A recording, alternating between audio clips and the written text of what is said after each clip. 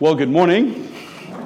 How about you turn around and shake somebody's hand or say hello to them, greet them, tell them good morning.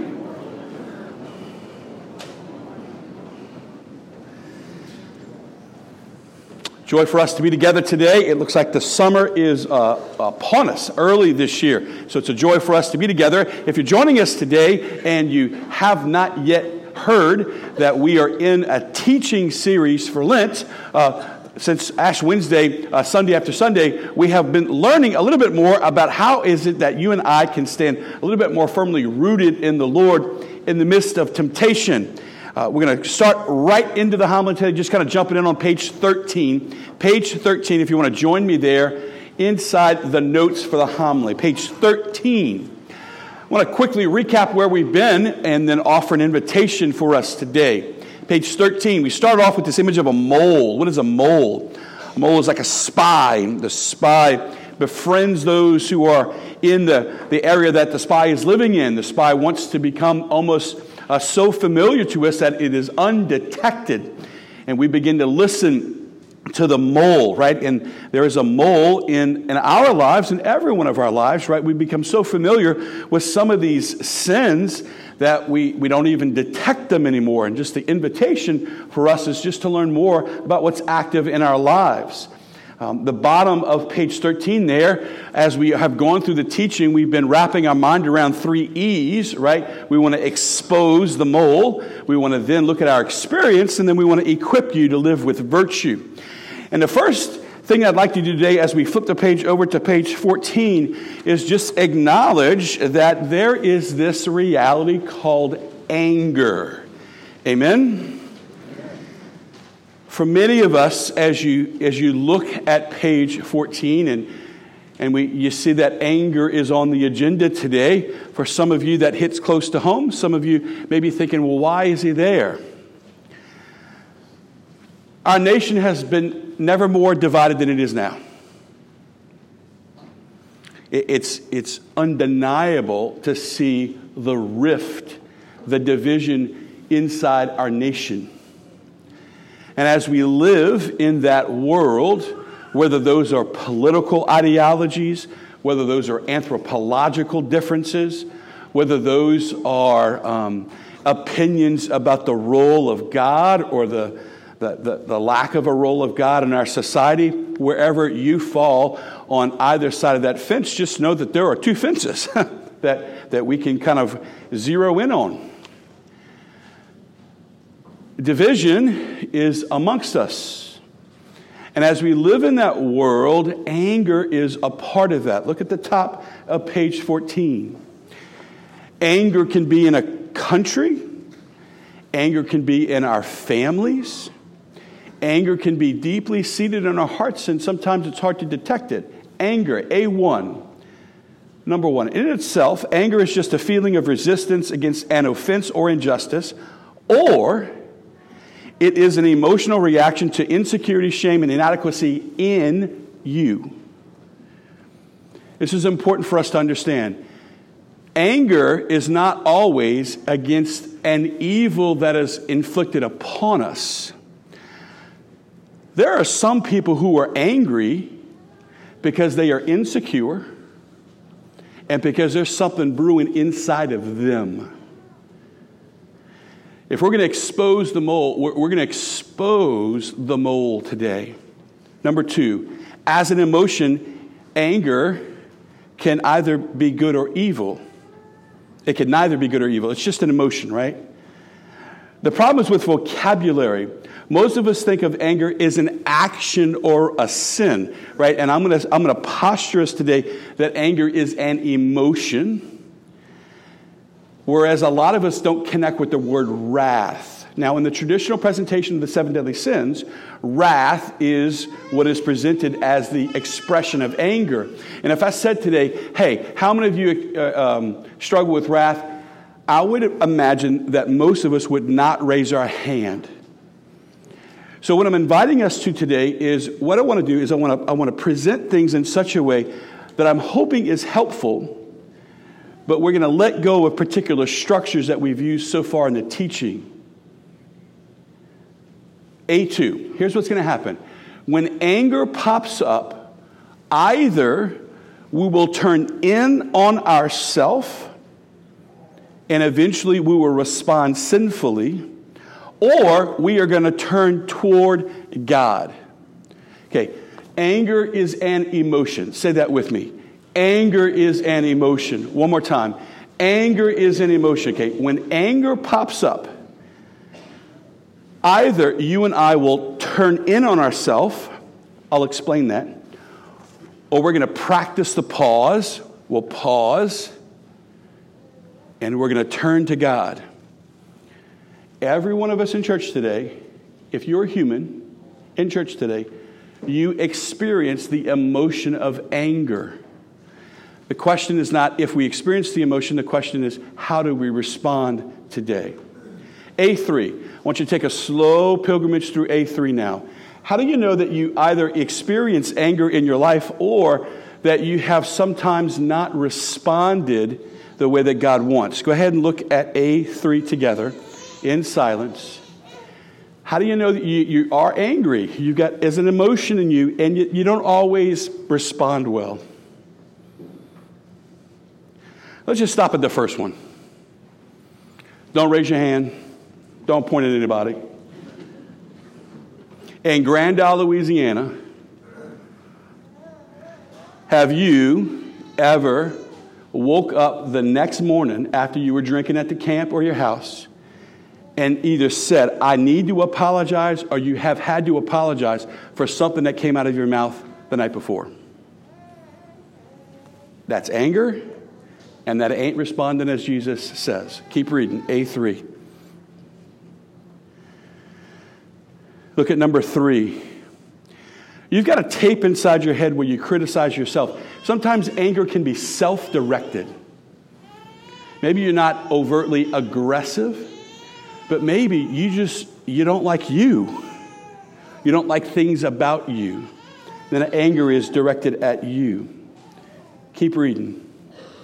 You replay the events in your head to assure yourself you are right. Have you ever had a great conversation in your head with you about something that happened previously? You're almost rehearsing it in your head just to justify that we're right. Next one. This is my favorite. I'll be passive-aggressive here. Your default response to any differing opinion is you're judging me. Lord, have mercy. If that's where we've gone as a nation, when someone offers an opposing opinion and the first thing you say is, you're judging me? Number one, they're not judging you. And number two, you need to grow up. And ain't nobody else going to tell you that, so I'll tell you that. And if you think I'm judging you right now, I'm inviting you to grow up. Look at the next one. You feel offended when people are not tolerant or accepting of your opinion or lifestyle. Now, there can be some evil there, or there can simply be some insecurity in you. That's simply an indication that there is anger brewing in you. You text message or use social media to vent your views or negative opinions. Everybody look up here for a second. Do you think Jesus used Facebook with the Pharisees? Okay. We have plummeted into a world of unforeseen immaturity when we vent on social media, and apparently if you record something while you're driving, it's extra authority, right? Now, if you hear that and you're shocked that I would say that, I'm glad you're here. I'm inviting you to listen to the rest of the homily. Next, you feel victimized, and it's never your fault. You interrupt others because you feel the need to be right. Let me say that again. You interrupt others and feel the need to be right. If you said that's not you and somebody just poked their elbow in your rib, that's you, okay? You can think of more than 2 or 3 people you need to forgive. And they may be alive or dead. You struggle with gluttony, lust, or self-indulgence. Many of those sins are triggered by anger. Flip the page over. Okay, what does it look like to respond from a place of anger? Anger is an emotion. Now, when we turn in and we react from the anger, we choose to not forgive. There's resentment. There's avoidance. Wow. Sometimes our aggression is not overt. Sometimes it's passive aggression. This is when the spouse just stops talking to the other spouse. This is when a relationship is cooled just because there's avoidance of each other. Number 5, relational contentiousness, right? So sometimes the aggressive behavior, the sinful behavior, is relationally focused. Either we distance ourselves from the other or we take it out on the other person relationally in a variety of ways. We spout, right? So you passionately exhort your opinion and then you shut down after that. You have excessive expectations of yourself or other people, or you don't like yourself. Okay, look at B1. If any of that resonates, if you had the courage to look in the mirror, okay, welcome to the rest of the human race, right? But please God that we would desire to live in communion with God, right? That's why you're here. You wouldn't be here today if you didn't want the Lord. And let me ask yourself, does your life look better with that or with Him? How's this working for us? Look at the next page, the next letter, B2. When we respond from anger, our nation is divided. Right? So we got Democrats who don't talk to Republicans, Republicans who don't talk to Democrats, people at MASH right now who are mad that I just mentioned those two words in church. We have awful flags that we fly on this island. I don't care what the name of the president that's on the flag, but if you have an adjective on there that would offend my mother if she saw it, then you need to grow up. That's not an advocate for either of the candidates that are on the flag.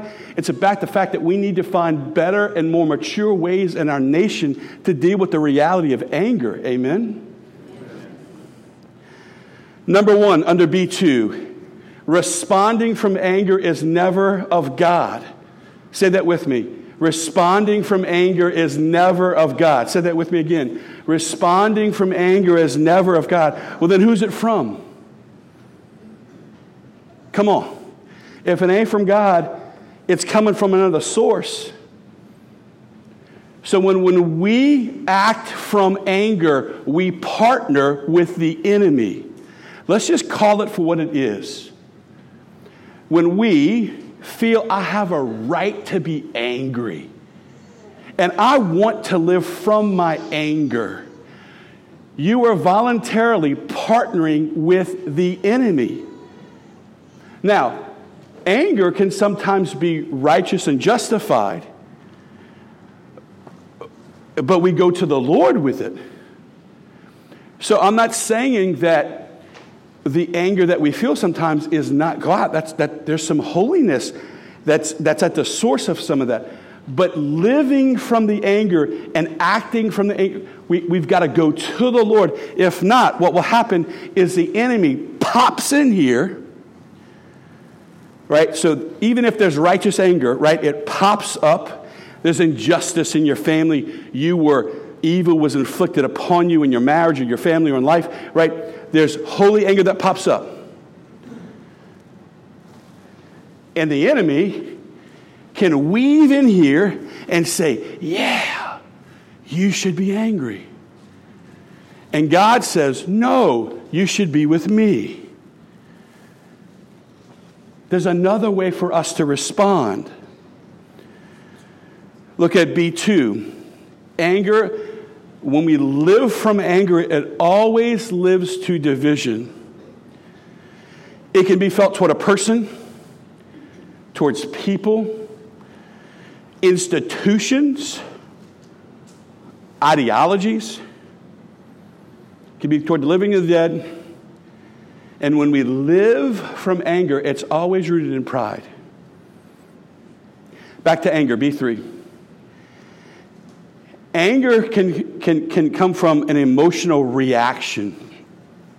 All right, so when you feel powerless, right? Let me give you two sides of the story here. When you live in a nation and you feel like that something is deeply personal to you is never honored or validated, then you can grow angry. And when that starts to come out, and our nation reacts against that, and things are changing, and you feel like your heart, things that are important to you, they don't have a place to come out, you can feel powerless. Think about my mother and father are going to die in a country that they do not recognize. They feel powerless with the way things are changing. And so as I listen to an older generation that is feeling angry, I understand the powerlessness that comes from that. Right? So underneath the emotion of anger, there's lots of things, right? Could be fear. Look at B3. Could be feeling trapped. Perhaps you're in a marriage that is toxic. Maybe you have a marriage that is either verbally or emotionally or, please God, physically abusive. You can feel trapped, and underneath the anger is just the feeling of being trapped. There can be shame. And when we feel shame in life, that's a powerful emotion, and especially if we're ashamed of what we have done or what our life looks like, we can direct that anger toward ourselves. Or we can feel inadequate. All I know is that when there's smoke, there's fire. You can hunt down the smoke all day long, but if you don't put out the fire, you're going to keep having smoke. All right, so here's the thing, y'all. Anger is. It is. The question is there another way to respond to anger? Our nation is not getting more virtuous. Our culture is not getting, it's not growing in spiritual maturity. Okay, but it doesn't mean that we have to be angry, whoever we are. There is another way. Look at the next page, C1 at the top of page 16. Okay, so whatever gets you angry, whether Fox News gets you angry or whether CNN gets you angry, I don't care. Okay, anger is anger. It doesn't matter. When anger pops up, I can either turn it on myself or I can practice the pause. Say those three words with me. Practice the pause. One more time. Practice the pause. Please, God, we would just do that. Before you say anything, post anything, just pause. Jesus, I need help. I want to lash out, but I choose not to lash out. I choose to have the courage to ask you, what should I do in this situation? I want to act out of anger, but I need you. I need your help. Now, would our world look better or worse if we all did that? Would our country be better or worse if we all just did that? When we turn to Him, more than likely, He will ask us to do one of three things. That's all on page 16. Either number one, God will say, show them mercy. Number two, God will say, forgive them. Or number three, God will say, be zealous. One more time. When we turn to God, we pause. God may say, okay, you have options. A lot of times when we're angry, we feel anger, we don't feel like we have options. You always have options. Number one, you could show mercy. Number two, you could forgive. Number three, you could be zealous.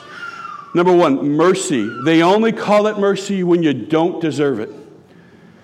They only call it mercy when you don't deserve it. Say that with me. They only call it mercy when you don't deserve it. One more time. They only call it mercy when you don't deserve it. Okay, you're angry. You want to say something. You want to do something. God says, show them mercy. And you say, well, they don't deserve it. And Jesus says, yeah. They only call it mercy when they don't deserve it. Who was the first person not to deserve mercy? Me. Not the person I'm angry with. Amen? Now, when I have the courage to look in the mirror and say, Mark Toops needs mercy, he doesn't deserve it, then when I look at people who I may feel the emotion of anger with, then I can say, okay, I choose you, and I will show mercy. I won't say what I want to say. I will love when I don't want to. I will be patient. I will try to understand whatever it is. Mercy might be an option. Number 2, forgiveness may be an option. For some of us, maybe you're carrying unforgiveness. You may say, well, Father Mark, I don't watch the news. Father Mark, I'm not really affected by the nation. Father Mark, I have a perfect marriage. That's when your spouse just hits you with their elbow, right? But maybe your parents died and something happened when you were a kid. They got divorced or please God, something worse happened, and you haven't forgiven your parents. Well, that's called anger. Or maybe there are people alive in the world, and we have distanced ourselves from them, or we're holding on to distance to them, right? That's unforgiveness, right? The second thing Jesus may say is forgive them. Oh, by the way, when he was showing us mercy, what did he say? Father, forgive them. They don't know what they're doing. Now, here's a little trick. If you don't want to forgive somebody, because most of the time we don't, repeat after me. I can't. You can. And you promised. One more time. I can't. You can. And you promised. You don't want to forgive somebody, but Jesus is calling you to. Then look him in the eye and say, I can't do this, but you can forgive them through me, and you promised that you would help me. He loves that. If you can't forgive somebody, stand before him. Jesus, I can't forgive. I can't. But I know you can, and you promised that you would help me. Option 3, Jesus may say, be zealous. Use a graphic example. Please, God, this doesn't apply to anybody in church today. I pray, please, God, graphic example, please, God. If you are in a physically abusive relationship, get out. Jesus is not calling you to stay in that abusive relationship. Okay? Some people say, well, being meek and mild, Jesus wants me to suffer. No, Jesus likes justice. And sometimes the fuel that allows us to name injustice is zeal. But I'll never get out of situations of injustice unless I'm here.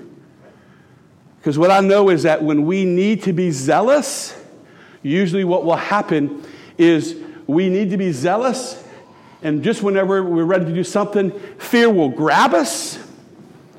And when fear grabs us, we won't act.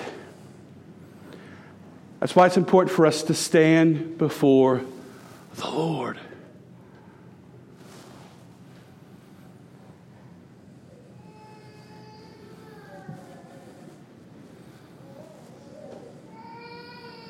So just listen to the silence in church right now. Anger's real. And we'll never know the pain that each of us carries in life. And my prayer for us is that we wouldn't watch Christianity like a movie, as if Jesus is dead and all this stuff happened, the gospel Father Rick read, and all this stuff happens over here. It's like some movie, and we're just kind of watching it, and it's all disengaged. Jesus Christ is real. He's real.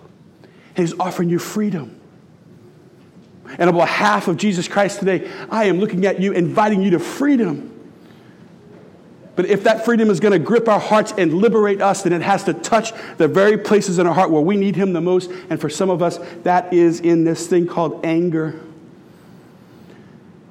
And I feel that there's not another voice out there that's speaking reason to a world that has gone mad.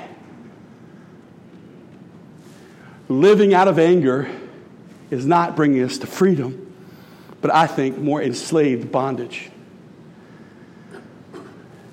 And so he is asking all of us to pause, to come to him, to ask him for help.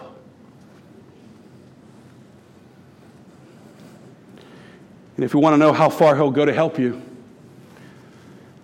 next Sunday is Palm Sunday, where he goes all the way. Let's take a couple seconds right now in silence. What do you need from God right now? Who's on your heart right now? Let's be still. Turn to God and ask the Lord for help. 60 seconds in silence. Look inside your heart right now.